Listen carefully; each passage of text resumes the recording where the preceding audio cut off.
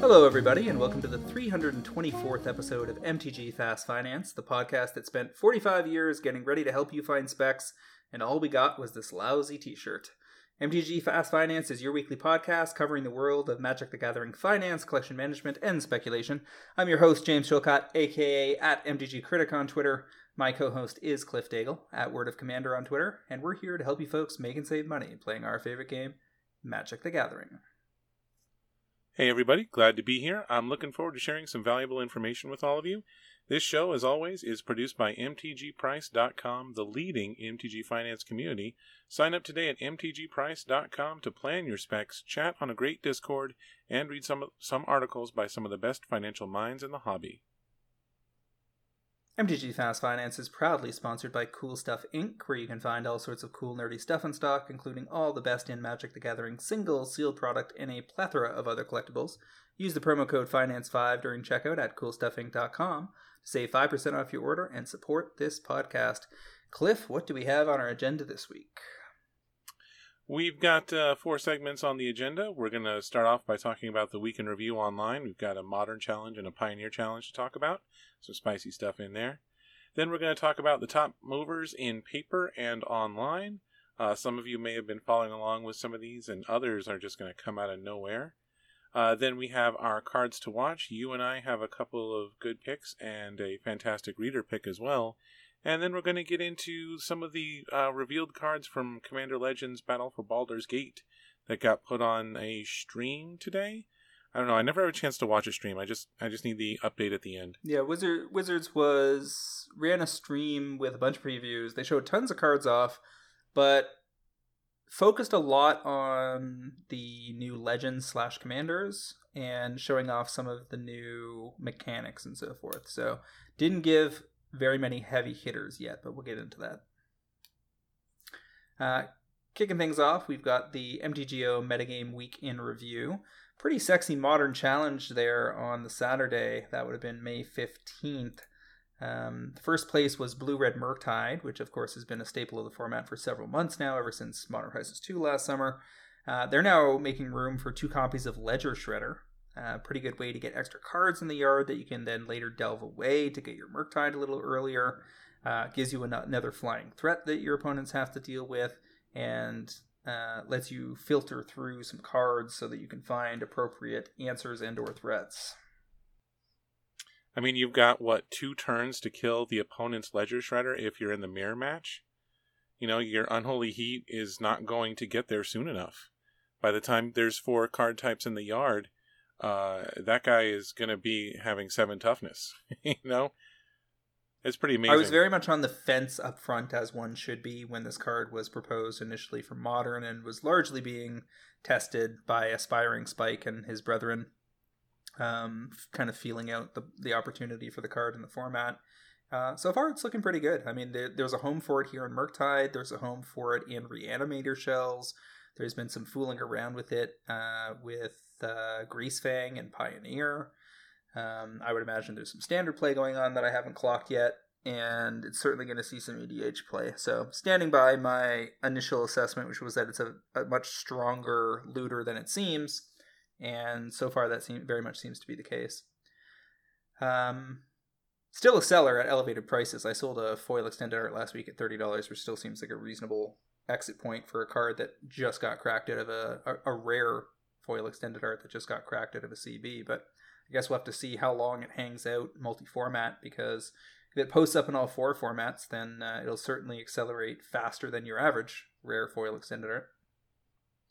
I mean, it's in our top movers. We're going to talk about it more in a minute. Living End was in second, and then the 4th place was Black-Green Yawgmoth.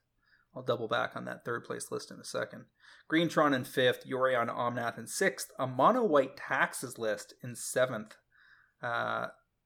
A list that you definitely don't see very often. 4 Archon of Emeria, 4 Flickerwisp, 4 Giver of Runes, 4 Leonin Arbiter, a Lion Sash, 4 Skyclave Apparition, 4 Solitude, 4 Stoneforge Mystic, 4 Thalia, Guardian of Thraben, 4 Emeria's Call, 4 Ephemerate, 2 March of Otherworldly Light, 2 Path to Exile, 4 Ethervile, a Batterskull, a Cauldron Complete, and Sword of Fire and Ice. Very classic Taxes themes going on in there. I mean, I'm surprised that they went for Yorion for an extra 20 cards in a Taxes shell. Usually you like want this to be, nice and tight, but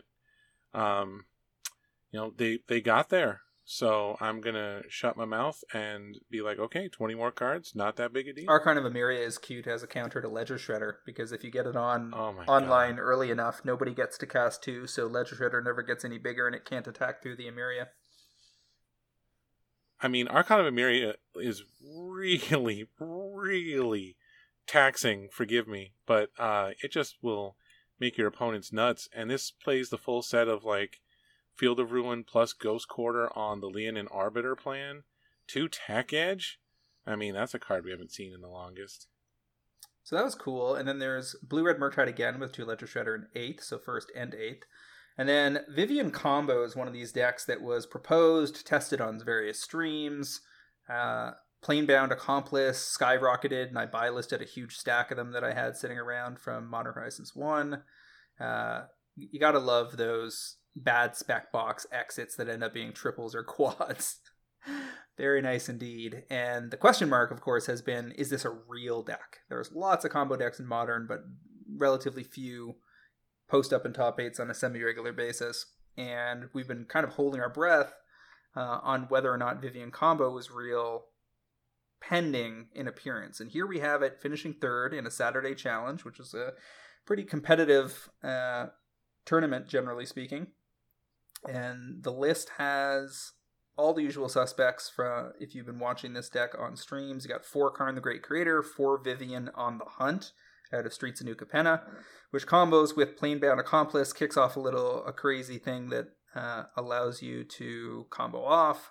You got 4 Renin 6, 4 Devoted Druid, 2 Endurance, a Felidar Guardian, 4 Ignoble Hierarch, a Karmic Guide, Kiki-Jiki, Mirror-Breaker, the 4 Planebound Accomplices, 4 Ragavan, 3 Lightning Bolt, and an Unholy Heat, a Luxior, Giada's Gift, 1 Pyrite Spellbomb, and 1 Shadow Spear, and then 20 lands. Cool. Love seeing these new decks, top 8 and Modern. Format stays fresh as long as you get a couple of these every month. So the way it works, it's Planebound Accomplice, activate it, so you drop Vivian into play, who's a 6-drop, and then you sack the Planebound Accomplice to go find Felidar Guardian, who flickers Vivian, and who then you flicker Vivian to get Karmic Guide, who gets back the Felidar Guardian, who flickers Vivian again, and you sack Karmic Guide to go get Kiki-Jiki, and now you have Kiki-Jiki and Felidar Guardian in play, and you win. It's a complex sequence, and you better make sure you practice it before you show up at FNM with it. I mean, FNM would be bad enough, but like, can you imagine clicking through this on Magic Online? Oh yeah, that's Online? real ugly. Hell, but they did it. I mean, they did it because great respect. They finished 3rd. Great respect. So. And I'm sure some respectful opponents will concede. But I would imagine, and I imagine they had to go through it a few times in the top 8 because you got to make them do it. Yeah, and then you just add in all the goodness of having just a Karn package, and you've got your Urza Saga package. Like, I love it when you mash combo decks together, and it just do great things. It's beautiful. So over in the Pioneer Challenge on the Sunday, we had black-red mid-range centering on a bunch of value creatures that combo with Fable of the Mirror Breaker if you manage to get it flipped. In first place, you got Winota in second. Boros Arcanist in third, which is, you and I were talking about this before the cast, looks a lot like the blue-white heroic deck that existed in Standard several years back. You got your favored hoplites in here. You've got Dreadhorde Arcanist, Illuminator Virtuoso out of Streets of New Capenna, Monastery Swiftspear, Soulscar Mage, 10th District Legionnaire. And all of these creatures are super aggressive and really want you to pump them up with a variety of spells like Ancestral Anger, which for 1 red, target creature gains trample and gets +X+0 until end of turn, where X is 1 plus the number of cards named Ancestral Anger in Your Yard. Also draws you a card. You got 4 Homestead Courage, a Maximized Velocity, Defiant Strikes, God's Willing, Invigorated Rampage, Reckless Rage, Sajiri Shelter, and Spikefield Hazard on the back of just 17 land. So they're trying to get in under the wire, push you really hard, hope you don't have the kill spell at the right time, and get you dead by turn 4 or 5, I would imagine. I mean, this is another deck where your Unholy Heat is no good real quick. You know, you're playing with these pump spells and gaining counters. So like I've always wondered like why we see the mix of Unholy Heat and Lightning Bolt that we do, and I imagine this is why. Because if you don't have the Heat's really good when you're all set on like turn 5, but the problem is you're dead with this deck. I mean, this is a Pioneer deck, so they're definitely not running Lightning Bolt against it. But that's true. They have to, like, for instance, if you check against the Is It Aggro deck that was in 4th, the next deck, the only kill spells they're running are Play with Fire and Reckless Rage. And Reckless Rage can deal 4 damage to a creature and 2 to one of your creatures. So that's, and they've got Strangles, I guess, as well. So that's the most damage they can do to you with one spell. So yeah, you can get out of range on that pretty easily. Reckless Rage against Favorite Hoplite just makes you want to cry. Well, it's cute if you've got something like a Soul Scar Mage, because it goes to 2/3, you do 2 to your own creature, it doesn't matter, because you don't care what happens to that creature. And the ditto with the Ledger Shredder being already 3 toughness, and the first time you've cast a second spell, it goes to 4 toughness, so it can shrug that off. Swift Spear, also a 2/3 off the first cast, etc. It's so amazing that Treasure Cruise is Pioneer legal. It and Dig for time, man. I mean, anybody played in that standard format and remembers that specific power level must find that amazing. So yeah, this blue-red deck, though, had 4 Ledger Shredder and 4 Treasure Cruise, so that's notable. And then that Boros Arcanist deck was again in 5th as well as in 3rd. You have a Spirits build in 6th, Mono Green Aggro in 7th, and another Spirits build in 8th. So relatively unique overall flavor. I've talked about how over some period of time, chunks of Pioneer and Modern will start to look very similar, because as you get more and more sets added, the number of sets that are different between the two formats will narrow. And so far, I don't really see that here. In part because of the respective ban lists, in part because we're not that far down the road yet. Very little overlap, especially now that you've got Lurrus out of the mix in both cases. You don't see the formats leaning on the card as much. Yeah, I like that we don't have any best deck right now in any of them, and like in Modern, you can't even prepare for the top 10 decks in your 15 card sideboard. So it's good. Things seem good, and I do love a sweet spirit list too. Mausoleum Wanderer is a pet card of mine. I think Pioneer, the consensus is that Winota is still the best deck, but clearly there are some other very powerful decks alongside, and it's not clear to me that Winota needs a ban. I mean, the card is very, very good, but as they keep power creeping into Standard, it will, additional Winotas will show up. And then, every human they print makes Winota better, so there is that. Okay, moving on over to top paper movers. We've got Smuggler's Share out of the new Capenna Commander cards, going from, I think this is the extended art version, but let me just double check if I've got that right. There is an extended art version of this, yes. No, I think this is just the regular version we're talking about, because there are we've got it here going 30 to 44, but there are copies below that now at 37. In fact, some decent sized walls have set up. Remember, we've been talking about how early spikes, we talked about this last week, about how early spikes for new Capenna, both Commander and regular set, looked primed to be undermined once a bunch of TCG Direct inventory landed. Well, I'm starting to see those walls, brother. Like, if we look at Smuggler's Share, which is in theory a $40 card now, You've got a wall at 37, 10 copies. Then you've got Amazing Adventures with 44 copies at $37. A little further down, you got Bob's Cards with 52 copies at $40. Then you got Gaming Company posted 166 copies. So in a situation like this, as popular as this card may be, there is going to be some trickle, I would imagine, trickling off of the price tag, where it's going to fall down into the mid to low 30s. Because if you want to sell a copy right now, you've got to undercut these guys, or there's no point in posting it. Well, the question will be, does the price memory set itself this quickly for a card like this? And, you know, this is a good card, and it does amazing things. It's 2 and a white for an enchantment. At the beginning of each end step, you draw a card for each opponent who drew 2 or more cards, and then you make a treasure token for each opponent who had 2 or more lands come into play for them. So it helps you catch up when people are getting ahead on resources. I just... Like, if it hadn't already had the spike that it had, I wouldn't have pegged this for a $30 card. Well, and let's put it this way. I still maintain that having played both cards, like, every weekend for the past month now, Protection Racket is just as good, if not better. It's even if I was to concede that Smuggler's Share is, in fact, the better card, it wouldn't be by more than 1 point out of a 10-point scale. It's certainly not 10 times the card that Protection Racket is, and Extended Art Protection Rackets are $350 right now. That seems like a much better place to put some money. Like, I mean, is Protection Racket going to go $350 to $7 before Smuggler's Share goes $40 to $80?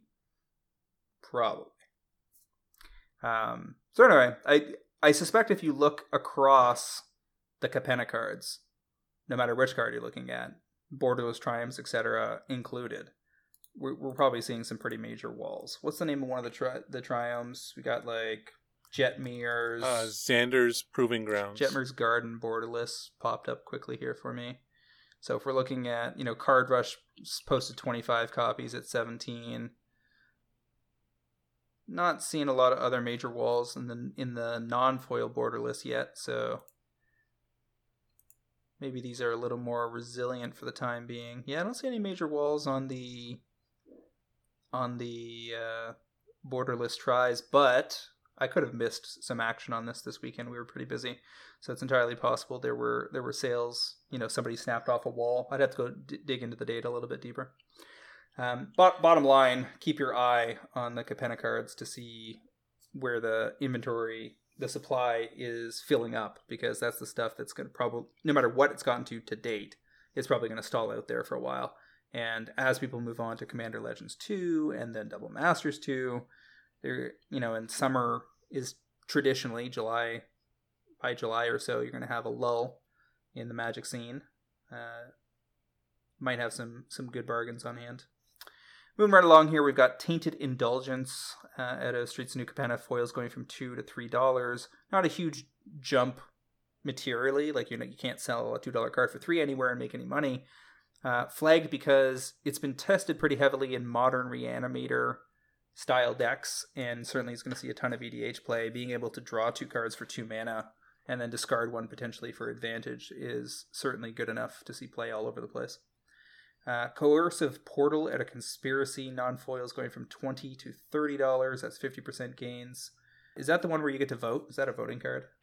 I believe that is the voting card. Yeah, you get to choose whether you're going to draw a card or destroy. You destroy all non-land permanents, or you get to draw a card. Yeah, so it's for 4 mana. Yeah, so that's the Vazzy Keen Negotiator. No, not Vazzy. We just discussed this last week. Whoever the new voting commander is. Tivit, the Seller of Secrets. Thank you, that guy. Ledger Shredder, just regular copies, 9 to 16, multi-format play, as we said. Etherworks Marvel from Cal. Sell. Yeah, for regular rare, yeah. Regular rare at the set in print, absolutely. You crack one at a draft, you immediately get rid of that thing. Like, if you already bought a foil playset of Ledger Shredders, there's probably still an opportunity for you to sell and get back in later. But if you're going to play them, go ahead and play them. Check back in a year. You'll probably be pleasantly surprised. Etherworks Marvel from Kaladesh, 2 to 375. Card that got banned in Standard at one point. We talked about it last week. Was it one of my picks? No, we just talked about it. Great treasure synergy there. Fits into Jolene, Corvold. Works with Bootlegger Stash. All the various tokens that people sack these days. A lot of good reasons to be running that card right now. Autothon Worm out of Ravnica. Foils from 7 to 14. There's a modern combo deck running around where they want all the highest casting cost cards possible. Jolene the Plunder Queen. Extended art out of New Capenna Commander. $4 to $8. Another great treasures card. It's in 1,400 decks by itself. It's also a commander people are building. And I think it's going to see quite a lot of play on the go forward. Likewise, Currency Converter Extended Art out of the same group of cards, both of which come out of collector boosters for the set. $350 to $750. It's a strong EDH card as well. It's in an 1,000 decks EDH rec. So a bunch of little cute little synergies with it. It's kind of somewhat of an unassuming card, but there's a lot of synergy across the whole of Commander with that card. Blood Crypt foil from Dissension. In theory, from 310 to 700 or so, being the last available copy posted. TCG Market hasn't agreed on that yet, meaning nobody's actually bought one at that price. But eBay is also hollowed out, and Europe's not looking much better. There are some $300 and $400 copies in Europe. Here's the thing. A while back, I think it was about a year ago, I said to Travis on Cast, you know what's going to be real expensive in a few years that not a lot of people are talking about? Original foil Shocklands. And he's like, yeah, but they'll never be like duels. And I said, you know what? It'll be pretty close, because original foil Shocks, there are probably less of them than there are revised duels. That is an interesting question. I would have to run a little math on that, but I suspect it's true. Revised is a pretty big, it had a very heavy print run. And foil rares from the pre-booster fun era, when the game was also 3 times smaller. I mean, this is a card from the Ravnica Dissension Guild Pact, Correct. Right? So it was a middle set. So you had 1/3. It was 621 was the number of packs open. So things from Guild Pact would be the rarest. But this one being from Dissension means it is 1/3 as common as any Ravnica foil rare you could pick. And these came out in 2005, 2006. Yeah. So we're talking 15 going on 20 years on this stuff. And they are just as playable as duels in your EDH deck because you need the redundancy. So if you're a whale and the sky's the limit, you're going to have your duels. You know, you'll choose your flavor between revised and alpha. And then you're going to have your shocks, and you're never not going to need them because they're never going to get banned out of that format. And they'll forever be a major, the second set of duels or the third set of duels you put in your decks. I mean, I think you can make the argument that the Battle Bond lands are actually better. But if they're not better, they're all in the top 5. Bottom line, we did have this discussion, and here we see that the pressure has been applied. I don't know if it was a short-term speculation flurry on top of the natural drain, or this is just the natural drain coming to the natural conclusion, but bottom line... Man, this could have been somebody who just bought 3 original foils for a modern deck, and they probably could have moved the price that much on TCG. Do you see how many copies got sold recently? I can certainly look it up. So looking at Blood Crypt, Dissension, I think the point Travis made at the time was something along the lines of they make all these fancy versions of these days, whereas the duels will never have additional versions. And I said, yeah, but original, if something is old enough, original foil still matters. And these are, again, 15, 20 years old. If we're looking at...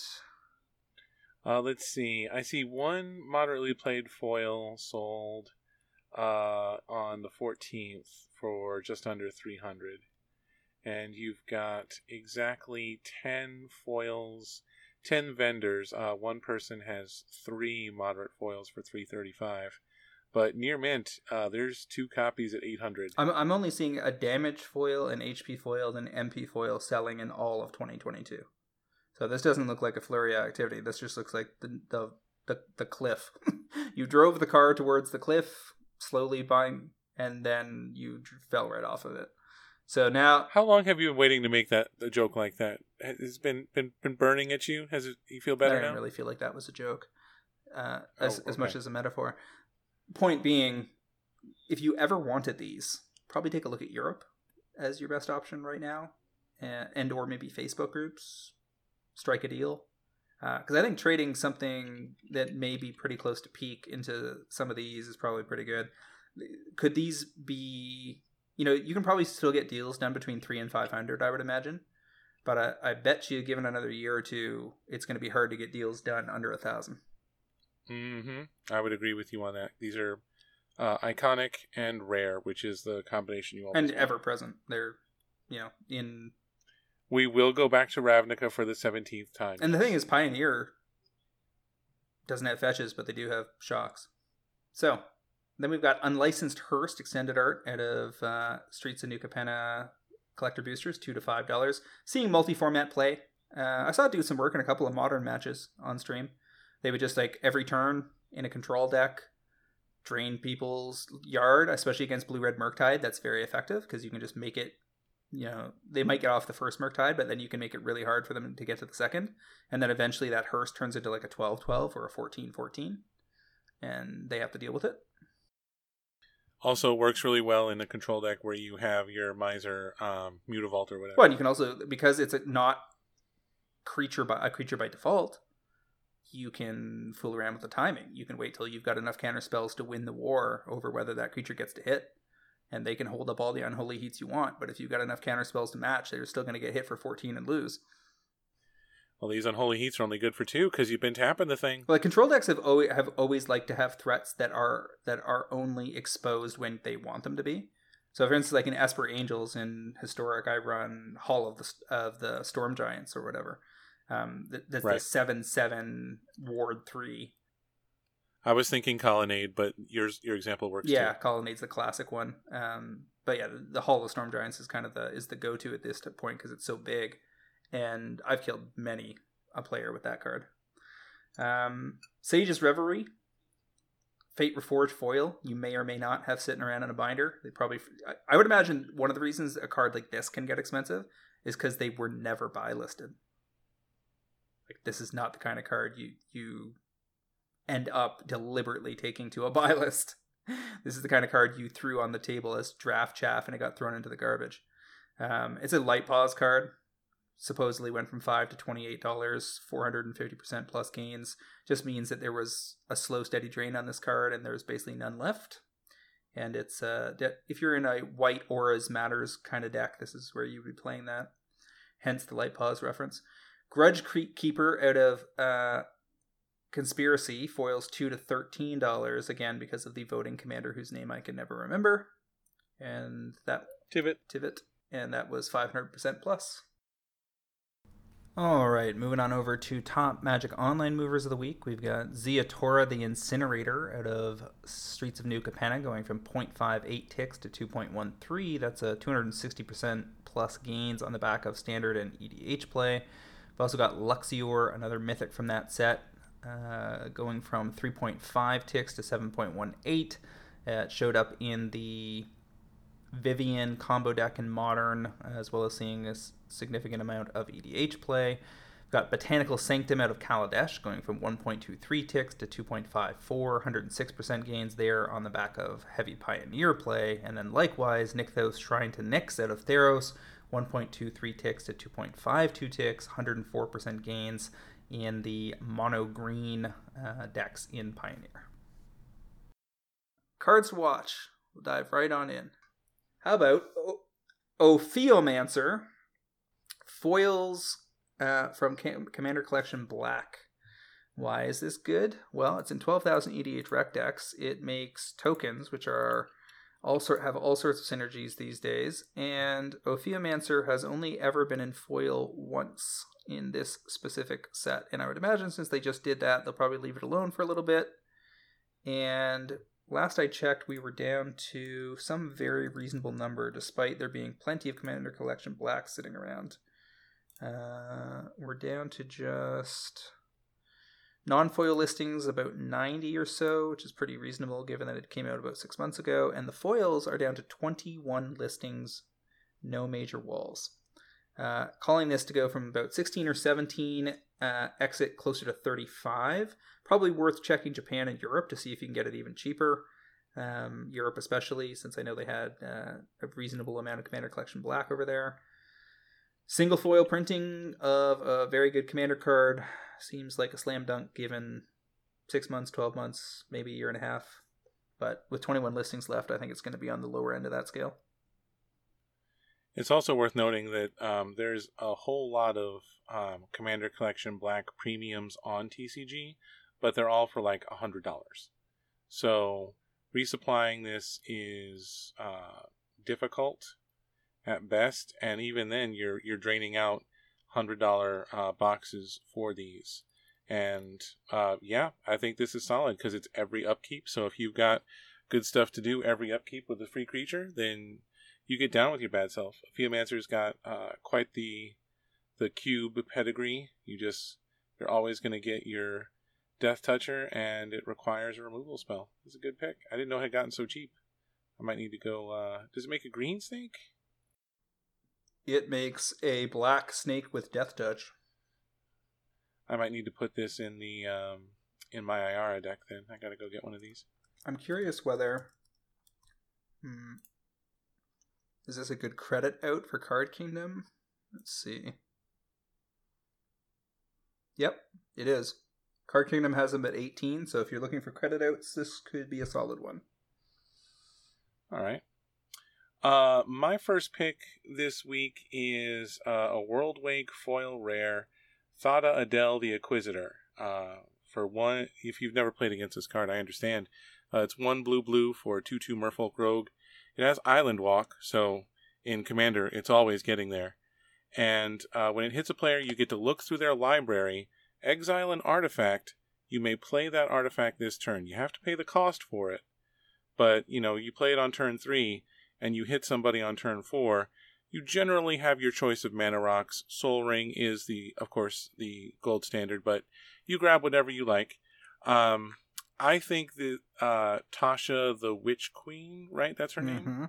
Tasha the Witch Queen, where it's telling you to cast spells you don't own.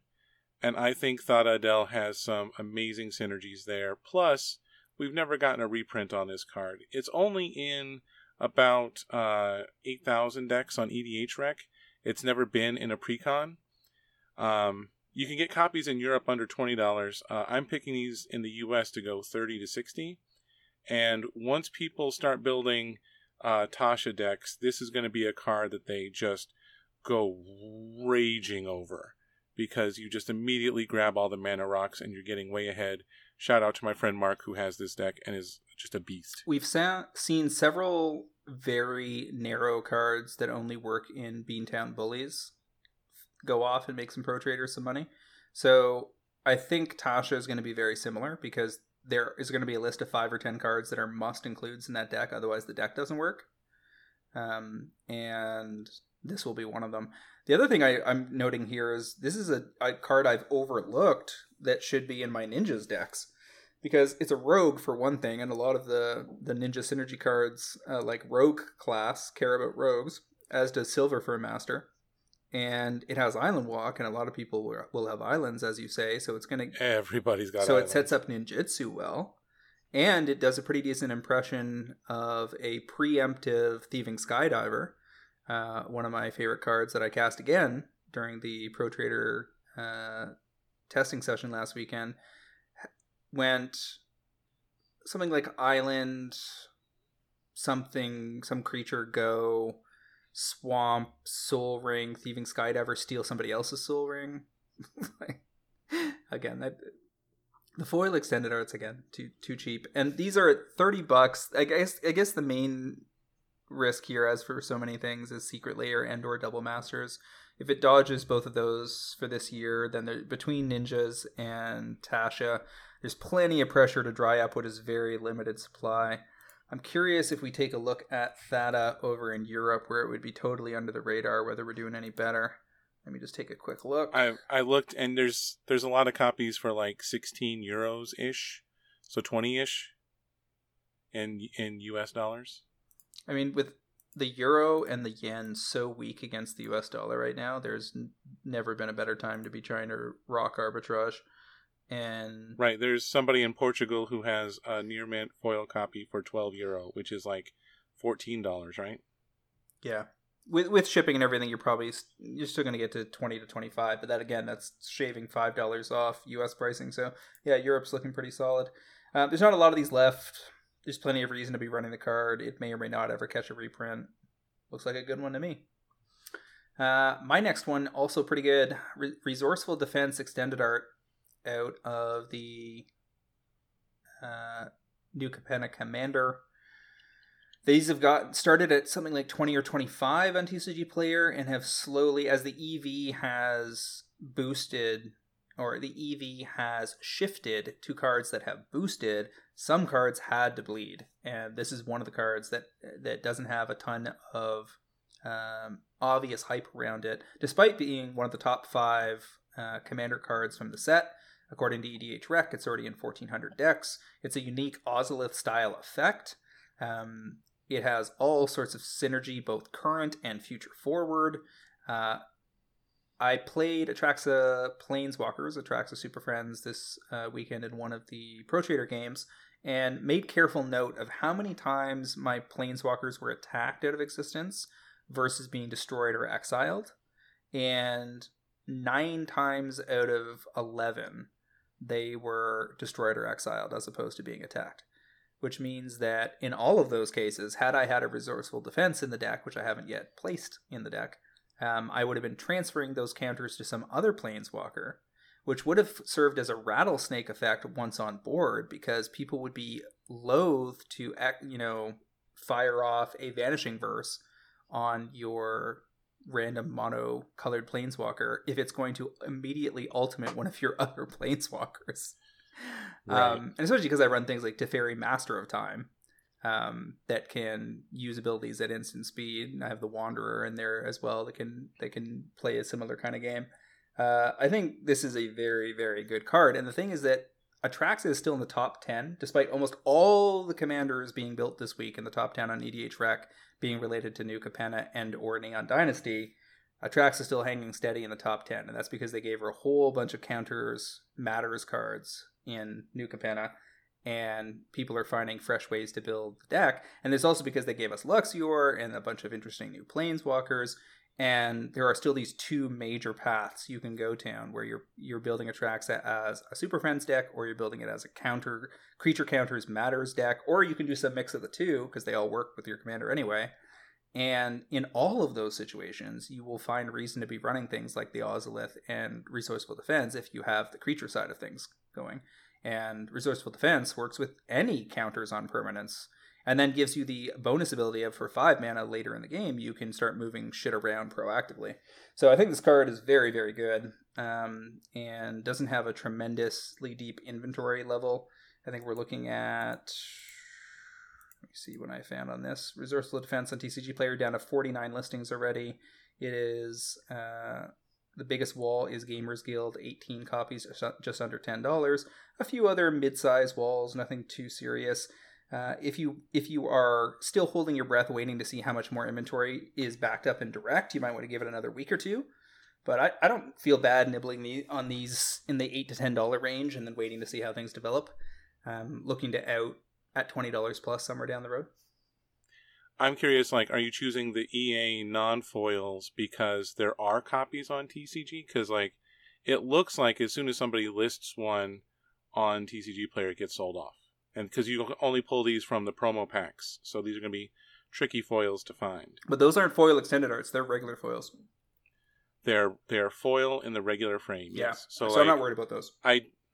You're not worried about those. Okay. So you think that Commander players will chase the extended art over the foil non-extended art. Oh yeah, I always rank extended art over pack foil, but if not the least reason of which is they don't curl like pack foils do. Okay, but I think it's a great. I'm totally with you on the pick. It's just that I'm never sure, like if there isn't an FEA, if there isn't a foil extended art, like how the two will match up against each other. Because in products where you have an extended art and a pack foil, those prices tend to be similar. But in this case with Resourceful Defense, because you get the foils with the Planeswalker symbol out of the promo pack, there's going to be a whole lot less of those foils. But that's just it. I think because there's so many less of those foils, the price on them is going to decouple. It will end up probably being the higher price, but it's going to also be kind of an invisible, like so few players will even know that card exists. It's not going to have any competitive interaction with the extended art. The real competitive angle with the extended art is between extended art and regular copy, right? Mm-hmm. Which is what I would question more. You could easily say, just go out over the regular copies, but however close they are to each other, like if I see a regular copy at 8 and an extended art at 10, I'll go ahead and get that extended art. Yeah, there's no question. If the regular copy of this in particular was say $2 and the extended art was 10, then I think the 2 is your better bet, because you're going to get to buy list them 2 to 5 or something, or 2 to 450 credit on CK somewhere along the way, and do better than you will on the extended arts. So it's worth double checking that. But bottom line, this is a very good card and unique. Between this and the Ozolith, that's basically it. That's that's the population of Cool Town for exchange encounters on permanents. That's not true. There's the guy who is a partner commander who is black green. Rayhan, Last of the Abzan. Okay. What's he do again? I had this deck. Whenever a creature you control dies or is put in the command zone, if it had 1 or more +1/+1 counters, you can put those counters on target creature. Yep, I have it in creatures counters for Atraxa. That's correct. But as a 3-color card, no comparison to the Ozolith, which is a colorless card, or this, which is monocolor white. Yeah. So, but you're right. This is sweet, and if you've never played with this sort of effect, it will play merry hell with your opponent's plans. And just wait till we get cool shit. Like, this means shield counters just bounce all over the place, right? Like, your shield counters... No, the permanent has to leave the battlefield, not the counters. Okay. But you do some kind of mass flicker effect, and then you just start giggling because you left one thing behind. Well, basically, like, where this gets really good is where they destroy or exile the card, because it cares about the... Right, instead of attacking it. Because attacking it means it has 0 counters when it leaves, right? If you're talking about planeswalkers. If you're talking about creatures, you just don't want... You want the counters to leave without them getting into combat. Right, okay. So, but you can also do cute stuff like sack your permanent to something in response to anything that's about to happen to it. Like, you go ahead and put it into combat. If they block that one and you don't want the counters to come off in that way, then you just go ahead and sack it before any counters leave, and then they get bounced around. So, right on. You can get real cute with this card, just like you can with the Ozolith in Affinity builds in Modern. My other pick this week is a Time Spiral Old Border Foil. Palace Jailers. You can still get them for about $22 here in the U.S. It's in around 9,000 decks online. It's a fantastic cube card. It has a little bit of legacy play, and I wrote a whole article last week about Time Spiral Remastered Old Border Foils, and this is just another brick in that particular wall. They're not a lot of copies available. There's not going to be more like this, and I just think if you want a copy, you should get it now. I'm picking it to go from 22 to about 50. I think when it hits, it's going to hit pretty big.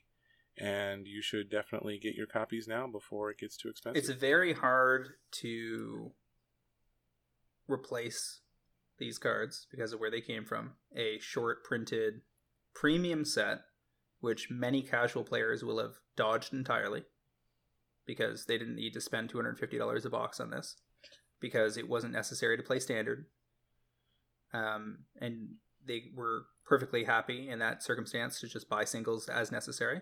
And now you've got this slow, steady drain on the OBFs. I mean, 6 to 12 months ago, within that period, Travis was complaining about these OBFs. Other pro traders have said the same. Oh, disappointed because they started so high and then trickled off. But then the good ones started bouncing off that bottom because there wasn't massive, overwhelming demand for them. But there is a slow, steady trickle of demand, and there's not tremendous supply. So you're just seeing the good cards, top 10, 15 cards from this set being chipped away at to the point where there won't be any left.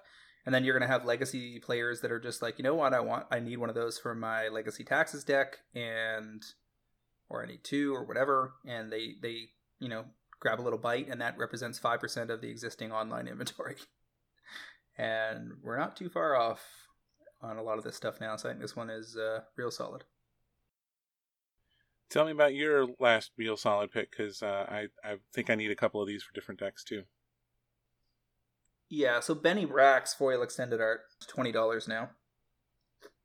And I very much expect that Benny, our boy, is, the foils are probably going to get, I think foils started at 25 or so, got as low as 15. So there was an opportunity closer to release weekend, I guess. And then they bumped up to about 20, and they've been coasting ever since, I guess. So they didn't get down so much as pre-order pricing collapsed, got down to 15, and now they've been pretty steady around 20. We're down to 32 listings on these. There's an Amazing Adventures quote-unquote wall, 11 copies, and then everything else is pretty onesie-twosie. Benny Brax is a tremendous card. It's also a mythic foil to pull out of a collector booster pack, which means it's a whole lot of packs to find one of these Bennies in foil. I'm not a huge fan of the art, but that is neither here nor there. It's an elf druid. It has Convoke. In the beginning of each end step, if you created a token this turn, draw a card. We talked about this last week or the week before, about how it's not just creature tokens. It's anytime you make a treasure. It's anytime you make a clue. It's anytime you make a blood token, etc. Benny goes off. So you're going to draw a lot of cards. You got a bootlegger stash out. You can draw a card at will per turn cycle 4 times. I mean, yeah. I every time I look at this card, I'm like, oh yeah, I can make a creature token any token. Oh Jesus Christ. Yeah, no. This is it's 1 in every 164 packs if I did the math correctly. And that's collector booster packs. And so there will never be an enormous amount of these. We've gotten a lot of the early rush done, and now it's a question of will it settle in. I think seeing it go to 40 is pretty conservative for this. I'm surprised to see you said only 40. I'm just being, being reasonable. I think this is a future $60 to $80 card easily, but call it to go 20 to 40. It'll be hard to go wrong. It's also top 5 NCC cards on EDH Rec. It's in 1,650 decks already. It's a mythic, as I said. It's an auto include in white tokens, treasure, clue decks, etc. Both Jetmir and Ginny Fey want the card, and they are both popular right now. All told, that seems like slam dunk to me. Moving on over to the Pro Trader selection of the week. This looks pretty good too. Vivian of the Hunt. Vivian on the Hunt, not of the Hunt. Kind of an odd turn of phrase there, but here we are. Foil etched. They are currently $30. There are only 34 listings left on TCG Player. There are no major walls because, as you and I both know and have discussed multiple times, these are extremely hard to pull. So even if you're the gaming company cracking hundreds of boxes for TCG Player, you're not going to see all that many of these. It takes a whole lot of packs. Each version, whether you're talking borderless foil, the Art Deco foil, or in this case the Art Deco etched foil, that's 1 in every 492 collector boosters. Yeah, so 492 divided by 12 gives you 41 collector booster boxes. Which at a rate of $200 a box means you got to open something between $8,000 and $9,000 US of product to find one of these. Just one. And it's a 4 of in a deck we just saw top 3 in the Modern Challenge this weekend, plus it's already in 1400 decks on EDH Rec. It's just a good green Planeswalker in general. And is probably going to... It has combos now, and will probably have more combos in future, and just does good things anyway. Like in a tokens deck, it just makes rhinos every turn if there's nothing else to do. I mean, yeah, that's your floor, is you get a rhino every turn. Or you mill 5 cards, then put any number of creature cards milled this way into your hand. So that seems good, too. These are just generically good green abilities. Art's fine, nothing to write home about. The character is not particularly beloved. But if the Wandering Emperor can be $250, this being 10 times cheaper right now seems like an opportunity to enter. So I think Maneka out of the Pro Trader Discord has got their finger on the button here. Their declared conflict, by the way, was that they've already bought their set of 4, so there is that, but doesn't make them any less right. I mean, having 4, I'm impressed they were able to pick up 4 already at a reasonable price. Especially, we're about to see it go crazy being part of a modern combo deck. Yeah, I will pick up at least one playset after the cast tonight to put my toes in the water, and we'll see where it goes from there. I'm not, like, tremendously...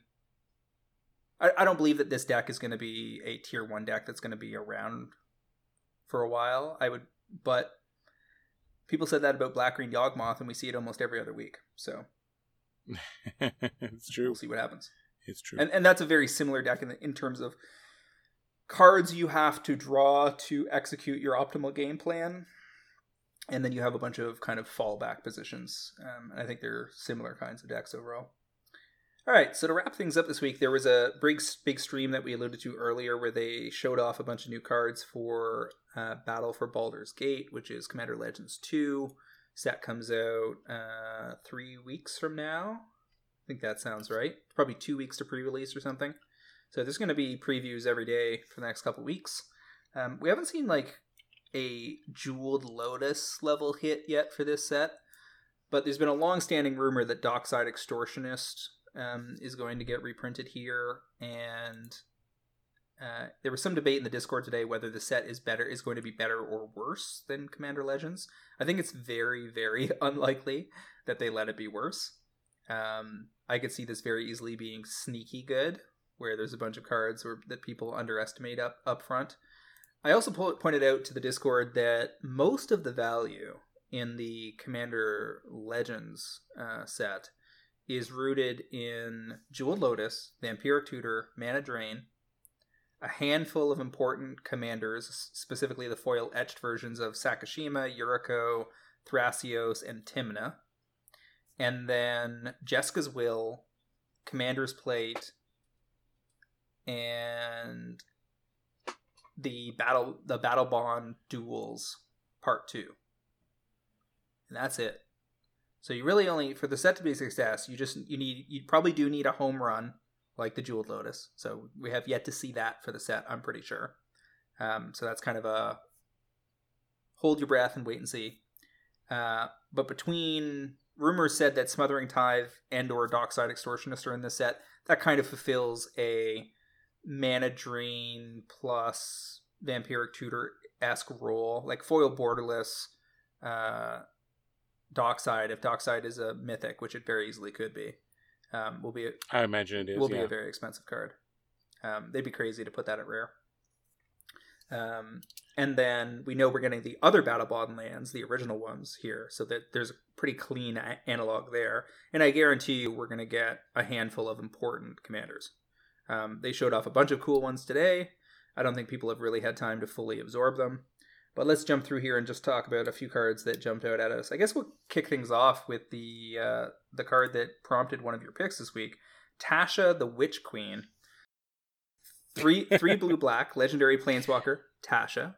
Whenever you cast a spell you don't own, create a 3/3 black demon creature token. I'm going to create this huge battle now over Tasha versus Tasha.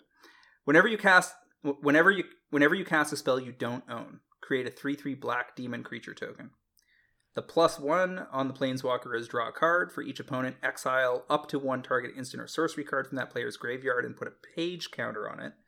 -3 is you may cast a spell from among cards in exile with page counters on them without paying its mana cost. So you have to And Tasha can be your commander. Correct.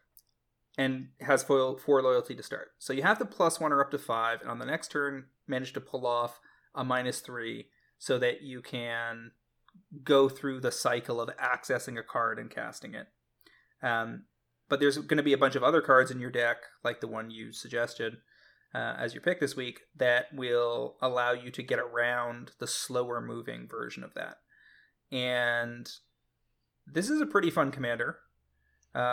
First of all, it's a cool character. That book is all about... the whole deal here is that she's just has a huge compendium of aggressive magic. And that is a beloved book by D&D players that play 5e. A book I've used many times in our play sessions this year. And so well known amongst the D&D crowd. And this is a pretty good representation of the character. I would imagine the borderless art version is going to be very popular. Making 3/3 demons that protect her off the first time you get to fool around with the casting other people's spells seems good. And then the ability here is going to be narrow, so it's going to make some very specific things popular in a hurry if she's popular.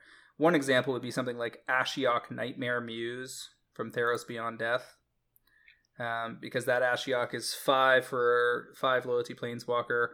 +1, create a 2/3 blue and black nightmare creature token with whenever this creature attacks or blocks, each opponent exiles the top 2 cards of their library.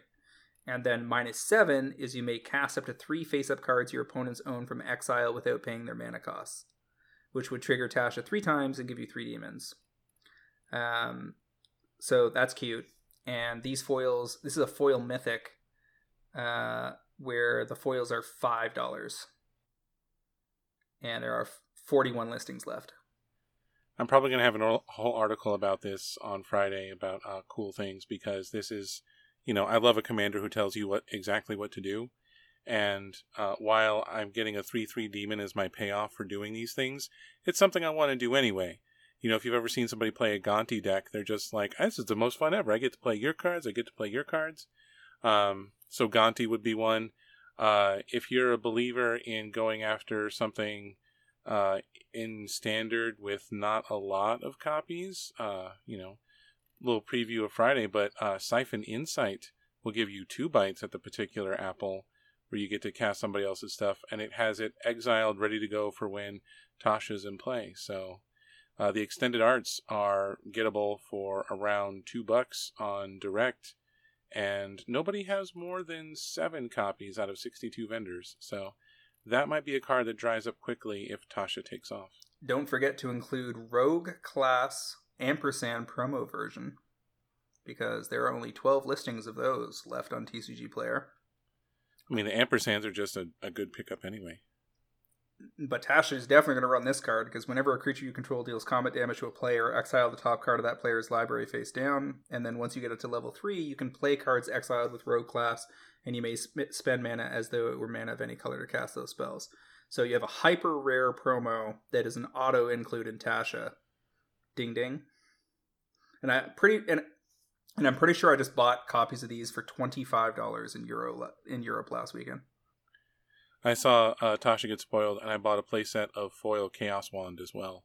Sure. So that you can get you get to play other people's spells. You just don't even have to do any work. I'm just going to play whatever your next spell is. Boom. Done. Yeah, so Tasha's cool. They also showed us Elminster. And Elminster is a kind of a Gandalf-y figure in D&D.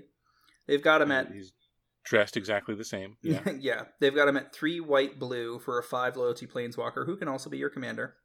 And this one is Scry as a theme. So whenever you Scry, the next instant or sorcery spell you cast this turn costs X less to cast, where X is the number of cards looked at while scrying. So the bigger the scry, the less your next instant or sorcery spell cost is reduced, which is very synergistic, because that big scry lets you find the card that you're going to get the most value out of for that purpose.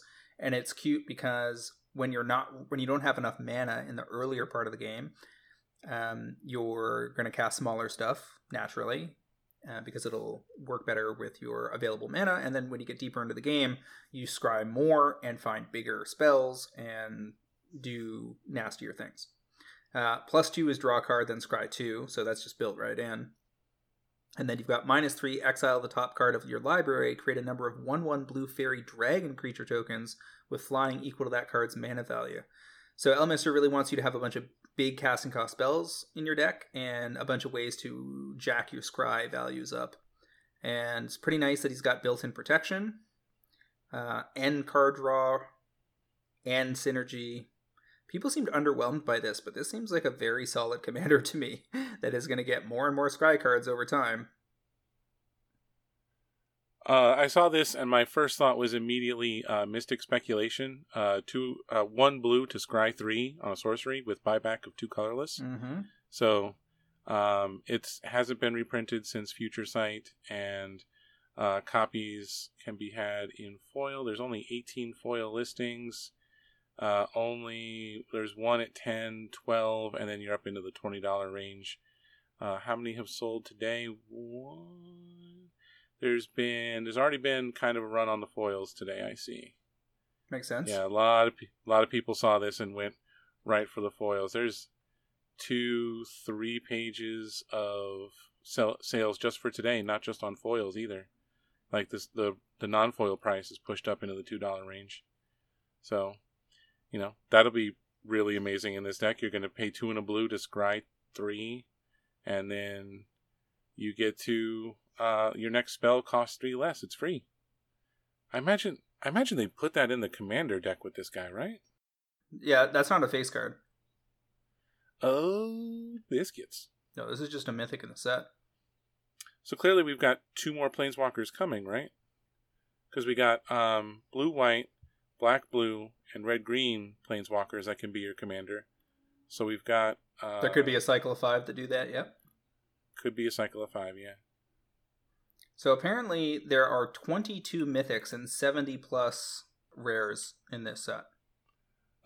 So we have some more... that's a lot. A ways to go. And we've got a healthy chunk of those tracked here, because we know there are 5 dragons. Right. We're presuming there might be a cycle of 5 planeswalkers that can be your commander, so that would be 10 of the 22. And then we've seen... Battle Angels, Bramble Sovereign. I think that's it for me. No, Elminster's Simulacrum. Oh, right. Simulacrum. And Volo Iterant Scholar. He's a mythic? I didn't know that. Yeah. And so I would say that we are probably 2/3 of the way there in terms of... We haven't seen all of those cards, but we kind of know where we're headed. Let's tackle a few of those ones we've seen. Battle Angels of Tyr. I think people are underestimating this card. 4 for a 4/4 Angel Knight. First of all, people are building Giada like crazy right now. And this is going to go right into Giada. It's flying, and it has Myriad, which means that when it attacks, copies of it, you get token copies of it that last till end of turn, and they also come in tapped and attacking. Whenever Battle Angel of Tyr deals combat damage to a player, draw a card if that player has more cards in hand than each other player. Then you create a treasure token if that player controls more lands than each other player. Then you gain 3 life if that player has more life than each other player. Now it has to deal combat damage, so anybody who manages to block your Flying Angel is not going to cough up a trigger. And it could so happen that everybody could block and you get no triggers. But you just abyssed the table in that, presumably, in that case, or came close to it. And I would say in the average scenario, you're going to get a couple of beneficial triggers. One player might block. Your tokens go away. Maybe you have some kind of way to sack them for value. That'll be nice. And you could get a whole crazy bag of triggers that are pretty good for 4 mana. This look like you take a card like Smuggler's Stash and compare it to like this. And whatever price this is going to be, it won't be as much as Smuggler's Stash. And you're going to have trouble convincing me this isn't kind of the same kind of thing. Like, Stash doesn't do any damage to the table. It builds resources when you're behind. This does much the same thing, but also presents a threat. And it presents a threat to the whole table. Yeah. So I think pretty good. Like in a Giada deck, this is coming down on turn 3. How many Commander games have you played where somebody's got a flying blocker that they're willing to put in the way of a 4/4 angel that's attacking you on turn 4. Yep. Like, there is not a lot, and, you know, if you manage to get through with all of them, not only have you dealt 12 damage to, you know, all 3 players, but you've also drawn a card, you have made a treasure, and you have gained life, as long as you weren't ahead on cards, lands, or life. I mean, this is redonk. I'm. Wait a second. Doesn't Giada dole out tokens to angels when they come in? Yes. So they're going to be 5/5s that hit. Yes. No, they all see each other, don't they? They're bigger. Is Giada whenever you cast or whenever it comes into play? I think it's when it comes into play. Giada, Font of Hope, is each other angel you control enters the battlefield with an additional +1/+1 counter on it for each angel you already control. Right. So they're only going to come in with the angels you already... So the myriad trigger happens on attacking. Yeah. But assuming you have Giada and say one other... Turn 2 Giada. And one other angel, then these are 6/6s swinging. No. The myriad tokens would be 7 because they'll see the original. The original will come down as if you have 2 angels already when you cast... Well, no, it'll be a 6/6. And then the subsequent myriad tokens are 7/7s. Gotcha. That makes sense. Correct. Bottom line, they're real big. Because I was going to say, like, outside of Giada, I'm playing Corvold, you're playing Ur-Dragon, we can probably block fine. But not necessarily if you're on Giada. My dragons don't do a lot of blocking, brother. I'm not going to lie. Like, I didn't put a dragon deck together to hang back and block angels. I'm going to take some chomps. Bottom line, this is a strong-looking angel. It's going to be worth some money down the road. It. It's going to be right into Giada. It's crazy good. Given a reprint on Bramble Sovereign out of Battle Bond, that's a 4/4 for 4. Whenever another non-token creature enters the battlefield, you may pay 1 and a green. If you do, that creature's controller creates a token that's a copy of that creature. Timely, because, again, Jetmir and Jinnie Fay, etc.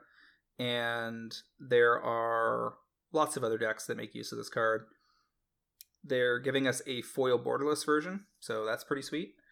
We've already talked about Minsk and Boo, Timeless Hero. That's also a very good-looking Planeswalker / Commander. Elminster's Simulacrum, 4 double blue, instant, it's a mythic. For each opponent, you create a token that's a copy of up to 1 target creature that player controls. Pretty key that this is instant, not sorcery. Because this can get... this would be a very sorcery. This can get very nasty. Like, mid-combat, someone's attacking into you and, say, one other player. You copy the biggest thing at the table that the attacking player didn't want to attack into and put it into block. Maybe it has a come into play trigger. Who knows?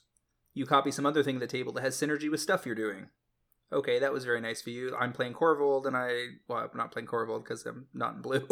I'm playing something that, like, Yuriko or something, and I cast this, and I copy somebody's Blightsteel, and bad things are going to happen. This is the 3 best creatures. Well, not the 3 best creatures. It's the best creature from each side of the table for 6 mana at instant speed. This is a very good card. I agree. This is going to do a lot of work and will probably not be super cheap in foil extended art either. Back in the day, these tokens would have lasted until end of turn and had haste or something. Now you just keep them. Yes. So there's that. They showed Back in my day. They showed us Volo, Itinerant Scholar. Volo's Guide to Monsters is like a major monster book for D&D. So Volo is akin to Tasha in terms of fame in the D&D world. Volo is a 2/3 for 2 and a blue, legendary creature, human wizard. When Volo enters the battlefield, create Volo's Journal, a legendary colorless artifact token with hexproof, and whenever you cast a creature spell, note one of its creature types that hasn't been noted for this artifact. 2 tap, draw a card for each creature type noted for target permanent you control named Volo's Journal, and then choose a background. Backgrounds are new commander-esque cards. They're enchantments, kind of, but they're not They're all all enchantments. Are they all enchantments? Okay. I believe they're all enchantments. There's at least one they showed us today that was not. One was a creature and an enchantment. Really? Yeah. They put in there for draft purposes. But bottom line, you're getting a bonus. You're getting some enchantment that you can cast. I guess when you choose a background, do you put it into the command zone? Yes. To be cast for the first time? You get if your commander, I believe the way it works is if your commander has choose a background, then you pick a card with the subtype background in as your second commander, and it works like partner. You don't have to have your commander in play to cast the background. You can recast the background as you need to. So Volo's got a lot of value going on here, because presumably this is in a deck where he's either the commander or fits into some other strategy you're running. So for instance, you could be in something like Shapeshifter, like a 5-color Shapeshifters deck. You're going to include Volo because every time you cast anything, you're going to put a counter on his spell book, and then on the next subsequent turns, you're going to draw a card, then 2 cards, then 3 cards, then 4 cards, then 5 cards, and you pick some background that presumably helps with your overarching strategy. This looks like a pretty strong, Jayemdai Tome analog for the modern era in creature-heavy decks with a lot of creature types.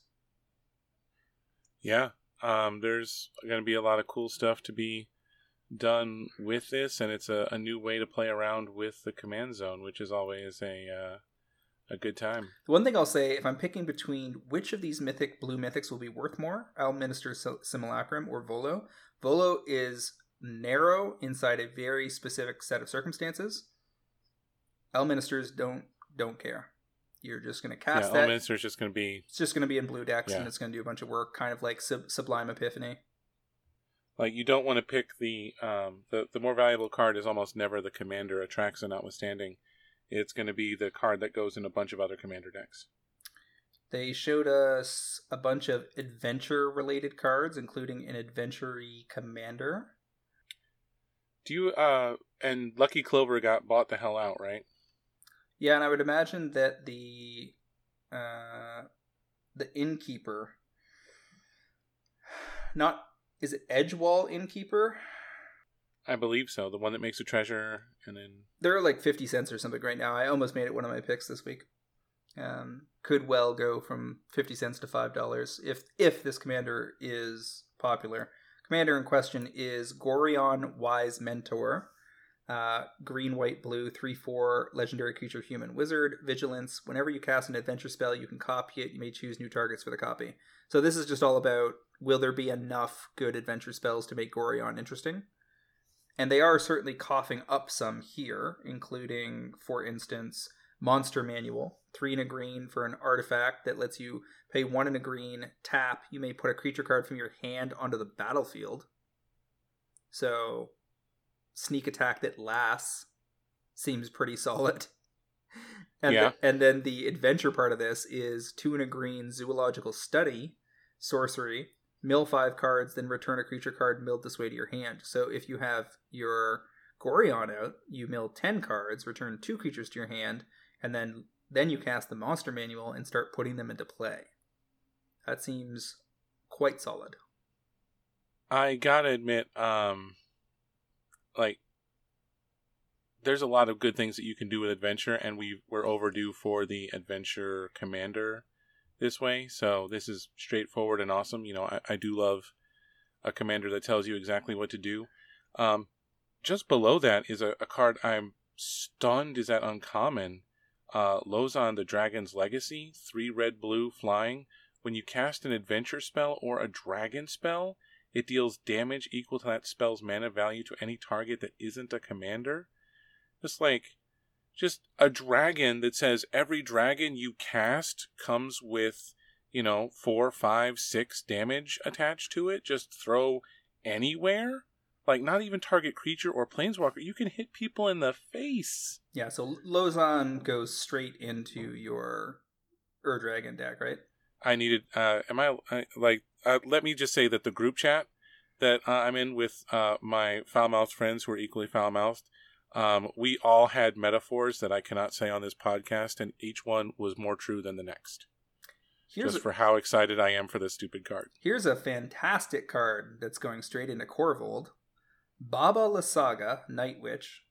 1 black-green, 3/3 human warlock. Never mind that I'm a huge Baba Yaga fan from Hellboy lore. Tap, sack up to 3 permanents. If there were 3 or more card types among the sacrifice permanents, each opponent loses 3 life, you gain 3 life, and you draw 3 cards. So you sack creature, artifact, land, for instance. Each opponent loses 3, you gain 3, and you draw 3 cards. If you're in a sacrifice-based deck and you happen to be in green-black, going to be hard to argue you are not running Baba Lysaga. You got to have a reason not to, and that's hard to imagine given all the treasure nonsense going around. It's going to be real easy to find the 3 card types. Yeah. With this is a draft set like the original Commander Legends, correct? Yeah. This is bonkers. It's a real good looking card. We're getting a new commander for Party Time. Where is that on this list? She's black-white. Why is she not on this list up down here? Never mind, I gotta find it. But it's the one where you get to cast the 4 party types off the top of your deck. And I gotta find it. Hang on. Alright, well, I'll go through a few of these other commanders. Dynahir Invoker Adept, 1 Jeskai, 4/4 human wizard. Haste. You may activate abilities of other creatures you control as though those creatures had haste. Tap. When you next activate an ability this turn by spending 4 or more mana to activate it, copy that ability. You may choose new targets for the copy. So you're going to find a bunch of creatures that are hard, that have overcosted abilities, and then you are going to double the effect of those abilities once you find the mana to pull it off. Probably a pretty fun build, certainly unique. I would have to go through a list of what can be included in there to figure out how powerful it is, but I'm sure there are at least a double handful of creatures that get real nasty if you get to double the ability and pull it off. Seems like a deck that's going to be probably pretty weak in the early game, but we'll see. There's a 9 Fingers Keen, 1 Sultai for a human rogue 4/4 with Menace. Ward is pay 9 life. Might as well make it hexproof at 9 life for the ward. No, 9 life is great. Like, if you want it dead, it'll die, but ooh, is it going to cost you? Whenever 9 Fingers Keen deals combat damage to a player, look at the top 9 cards of your library. You may put a gate card from among them onto the battlefield. Then if you control 9 or more gates, put the rest into your hand. Otherwise, put the rest on the bottom of your library in a random order. So this is your gates commander. And a ton of Mazes Inns shot off today because they also revealed Baldur's Gate as a legendary land that's also a gate. Taps for colorless, and then 2 tap, add X mana of any one color, where X is the number of other gates you control. So they basically got their own Nykthos just for gates, which is the last thing the gates deck needed to fulfill their gatey goodness. The card I was thinking of is Nalia Diarnis, legendary human rogue for 1 black-white. It's a 3/3. You may look at the top card of your library anytime. You may cast Cleric, Rogue, Warrior, and Wizard spells from the top of your library. At the beginning of combat on your turn, if you have a full party, put a 1/1 counter on each creature you control, and they gain Death Touch. Gotcha. So, Tazri was a 5-color party commander, and now we have the 2-color one, mainly because the full party stuff was really concentrated in white and black. Gotcha. Here's the card I'm going to get you for Christmas. Cliffgate. Yeah, thanks. Enters the battlefield tapped. It's a cycle of common gates where they have one color already chosen and you choose the other. So it's like adjustable duels. That's actually pretty good. Especially in draft, because you can. It's essentially a 5-color land, up to a 5-color land, and if more realistically, you're probably in 2 colors with a splash, and you can get the second color or the splash depending on what you need. That seems solid. Isn't there a cycle of this that was already in there? It's like Secluded or something? No, that's not the one I'm thinking of. Those ones tap for 2 a couple times, then disappear. No, I'm thinking of something else. It's add a color or the chosen color. It just wasn't a gate. Sure. But bottom line, the Gates Dex has all these gates to work with now, so the gate deck, like Maze's End, is going to continue to pop off. And this is a pretty solid gatey commander that they've coughed up. They also show here's a cute card. Uncommon. Didn't see anybody talk about this today. Not sure if it's financially relevant, but could be. Rug of Smothering. 3 for a 1/3 flyer construct. Whenever construct is cute because with Brothers War coming, who knows what kind of construct tribal we're going to get. Who knows? Anyway, whenever a player casts a spell, they lose 1 life for each spell they've cast this turn. So it's the opposite of the space of the Ether Flux Reservoir? Yep. And so that first one cost them 1, the second one cost them 2, then 3, then 4, then 5. And if they try to do something infinitely that involves casting the same thing over and over again in a turn to win the game, they don't do that because they're going to die. Yeah. That's cute. So that's cute. That could see some play. The diamonds are all back. Marble, sky, charcoal, fire, moss. People are a little surprised they didn't cough up the medallions, which... Those are all kind of expensive to put in at common and whatnot. Sure, but they could have put them at another rarity and made them... Yeah, but... made the draft format less reliant on it. We're getting Reflecting Pool in this set. Good.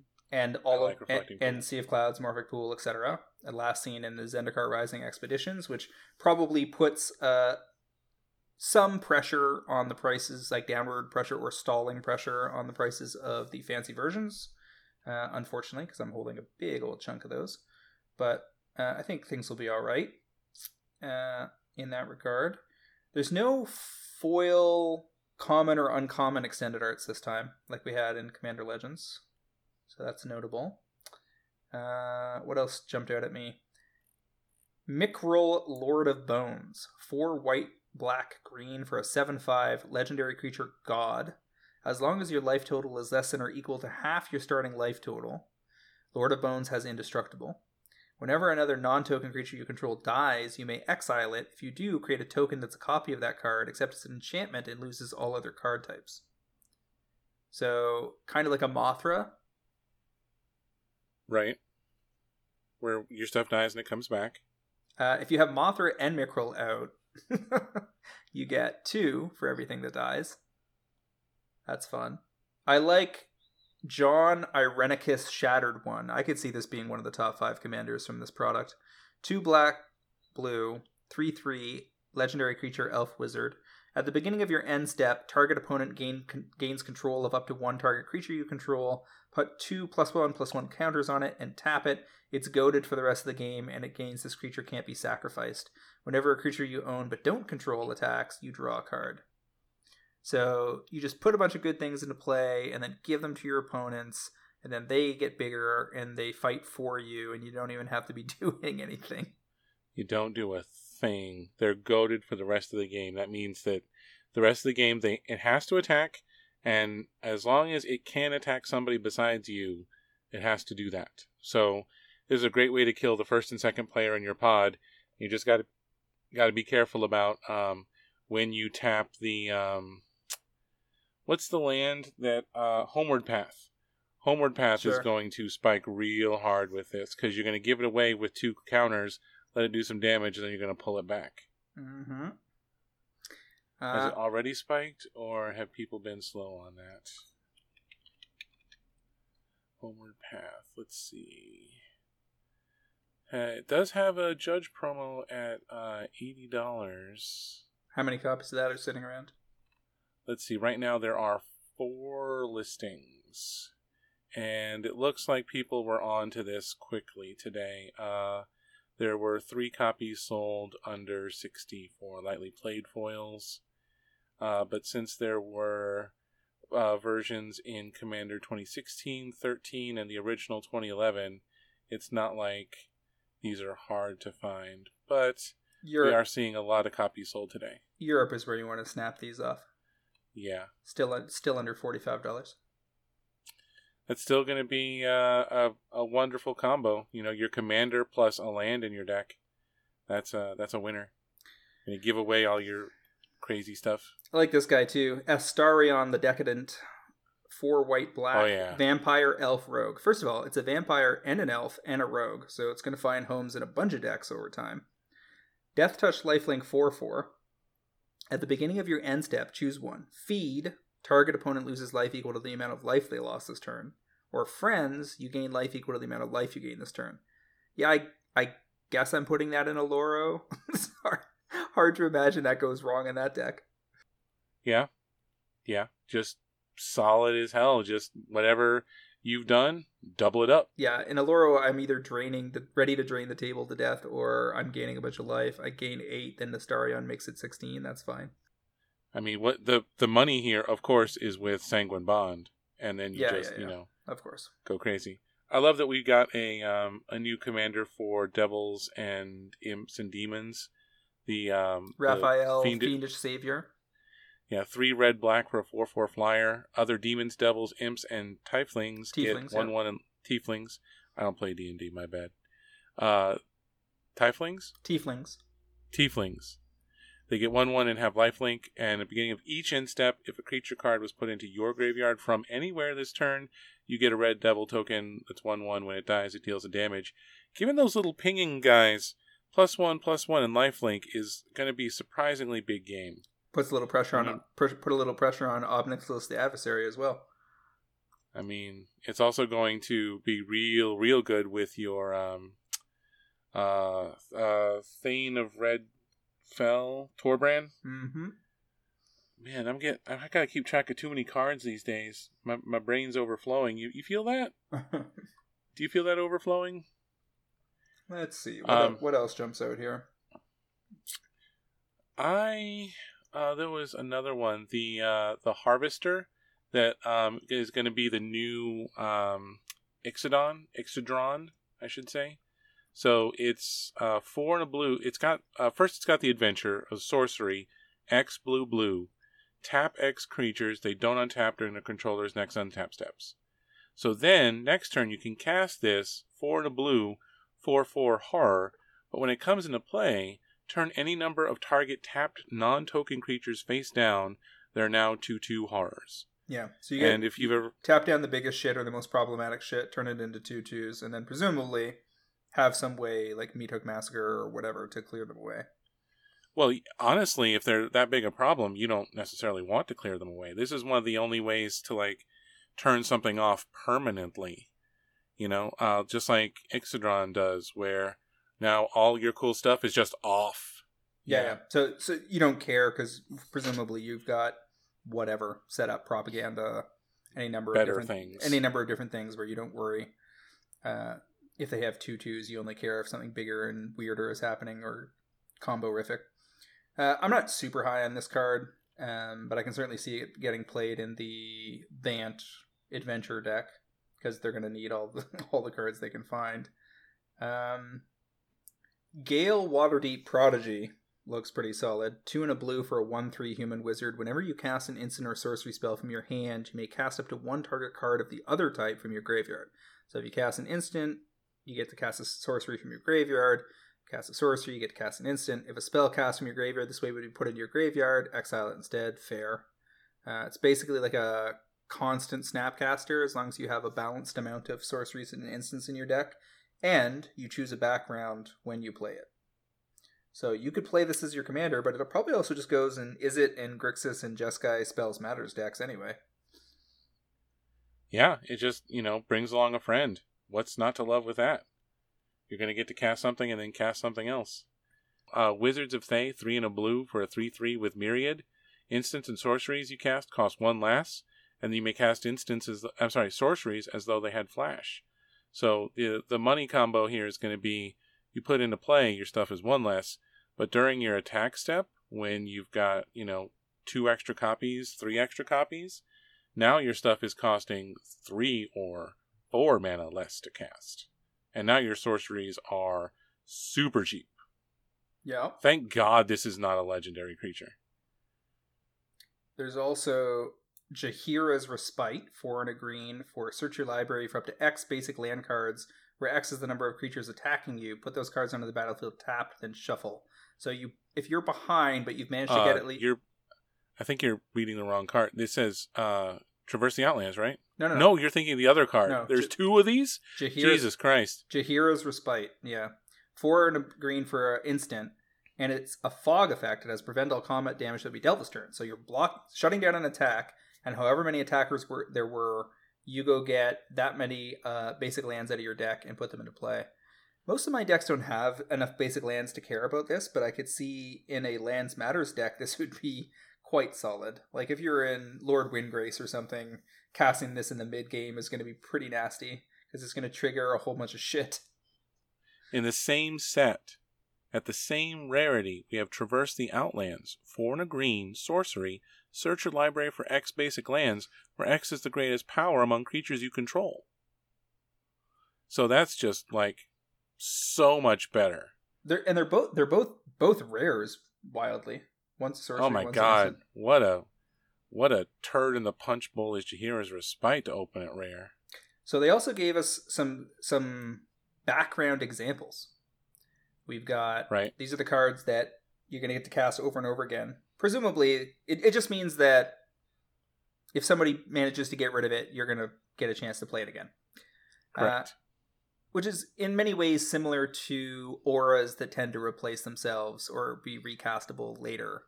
Because Wizards figured out ages ago that auras were easily the worst permanents because of the possibility of being 2 for 1. And so I guess to head that off, they came up with this background thing. But they're all meant to improve your commander in some way. So you got Shameless Charlatan, 1 and a blue. And these are very cool thematic things for D&D because when you create your character in D&D, you choose a background to help explain, you were an orphan raised by nuns, whatever. So Shameless Charlatan, 1 and a blue. Commander creatures you own have 2 blue. That this creature becomes a copy of another target creature. Lots of situations where that could be fun. Cultist of the Absolute, 1 black. Commander creatures you own get +3/+3, have flying, death touch, ward, pay 3 life, and at the beginning of the upkeep, sacrifice a creature. Auto include in Korvold. Korvold's already like a 5/5 to a 10/10. Now he's apparently flying. He gets death touch, ward, pay 3 life, and +3/+3 for 1 mana. The thing to note is that you get a background with your commander that has choose a background, but you can also throw these enchantments into your deck, and it will still give this bonus even if your commander doesn't have it. So, there was one of them that I was thinking about, wouldn't that be... the one that made me laugh was Raised by Giants, the 5 and a green. Commander creatures you own have base power and toughness 10/10 and are also giants. I'm going to play that with the Hydra, Zaxira, and just have giant death touching going on, and I can't wait to do stuff like that. The other way that's cute is in a partner set where at least one of the partners is very cheap. Isn't there a doggo that's 1 for a 2/1 dog or something? Yoshimaru Ever Faithful. Legendary dog with partner. 1/1. Yeah. So you get that, give him 10/10 and you're casting him in the mid game for 3 or 5 mana and he's an 11/11. Seems cute. Didn't say it was good, but it's cute. I mean, that's a big dog. Who doesn't love a big fluffy doggy? Yeah. I mean, if I've learned anything in MTG Finance in the last few years, it's that cats and dogs are money. So, yeah. There is this insanely pushed bear. Wilson Refined Grizzly, 1 and a green, 2/2, legendary creature, bear warrior. Spell can't be countered. Vigilance, reach, trample, ward 2. He'd certainly like to be a 10/10 giant. Yeah. There's how many fun abilities can you toss on a bear? They love doing this bear thing. I don't think you're going to do better than the mama bear, who every time you cast a bear, you either put 2 counters on or a bear fights. But this is a fun bear too. Criminal Past, 2 and a black, legendary enchantment background. Commander creatures you own have menace, and this creature gets +X/+0, where X is the number of creature cards in your graveyard. So in ninjas, for instance, in Yuriko, something like that, your Yuriko has menace and plus X plus 0 equal to the number of creature cards in your graveyard. Fine. Well, if you want to get crazy with Korvold stuff, how about a green enchantment background Street Urchin? Commander creatures you own have 1, sack another creature or an artifact. It deals 1 damage to any target. Just shoot everything down. Get huge. I'm going to be curious about all of the backgrounds because they're designed to be good enough to be played in the 99, especially these rare ones. You know, the uncommon ones are there mostly to help you have a second color in your draft experience if you don't land. So some of them may be good enough to just put in your deck as is. Like, for instance, Cultist of the Absolute is probably just a 99 card in Korvold because it gives me a free sack every turn. Right. There's also stuff like Master Chef. Commander creatures have this creature comes into play with a 1/1 counter, and other creatures you control enter the battlefield with an extra 1/1 counter. There's a lot of decks that would want that, as long as they have their commander in play. And what we don't know yet is how many... Like, you have to find the right combination of always plays the commander before this is good. So, like, the Ur-Dragon could not give 2 craps about these cards because, like, you don't need to make the Ur-Dragon better. And honestly, by the time I'm casting it, the game's over. But there's a lot of these, like, I'm thinking about Cultist of the Absolute for my Iara deck. Because giving her ward pay 3 life and getting a free sacrifice in there, that's not a terrible thing for that deck. There's a lot of coming and going of creatures. It's a real aristocrat build. So I can see decks wanting this. And especially Shameless Charlatan, I think, is going to have some real combo implications. I will say this, though. Before you can properly evaluate any potential commander that says choose a background on it, you need to know which background they are likely to be choosing. Right. Because the text on that card is effectively spread across 2 cards. Yes. Like, here's an example of a card that is just total word soup, where you really need to know your total game plan before you can assess how good the card is. Imoen Mystic Trickster, 2 and a blue, human rogue wizard, 2/3, ward 2. At the beginning of your end step, if you have the initiative, draw a card. Draw another card if you've completed a dungeon. Choose a background. So you need to know which initiative-based cards, dungeon cards, and backgrounds you have available to Imoen that would make a cohesive whole. And then you will have a sense of, is this a trivial commander or an extremely good commander? I would need to go research all of the tangents that are mentioned on this card to know for sure if Imoen matters at all. So this is going to be a tricky set to evaluate up front. I'm curious how many people will get their early guesses wrong as to which commanders will float to the top, because there's significant complexity here. Well, I also want to say that the initiative is pretty damn amazing. Are you familiar with it yet? Have we mentioned it on here? I'm not sure.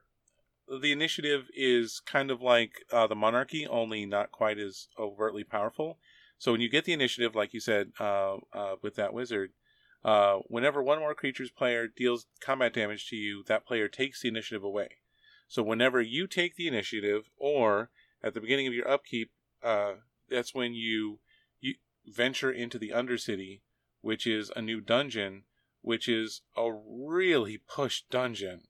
Like, your first stop in the dungeon, everybody gets to tutor for. You get to tutor for, basically, and reveal it, put it in your hand. So, like, all these cards that come with the initiative, they start off with search your library for a basic and put it into your hand. Right? So yeah, it's a solid value chain, because one route through the dungeon is counters on a creature, somebody loses 5 life, you draw a card, and at the very end, reveal the top 10 cards of your library, put a creature card from among them onto the battlefield with 3+1/+1 counters on it. It gains hexproof until your next turn, then shuffle. This is a really good dungeon. Solid payoff.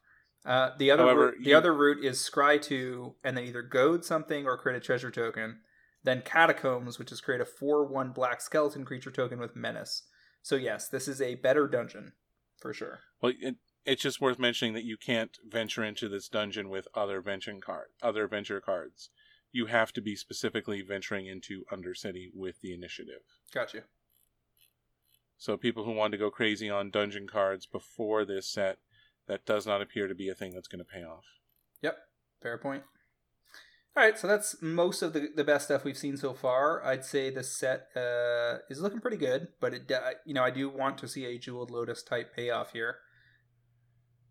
We got the cool cards. We haven't gotten the Kerblam money cards yet. I will say this, though. There is a fancy version of cards that was revealed last week for Double Masters, right? That was going to be in 3% of all packs. Something like that. Yeah, I haven't had a chance to do that math yet either.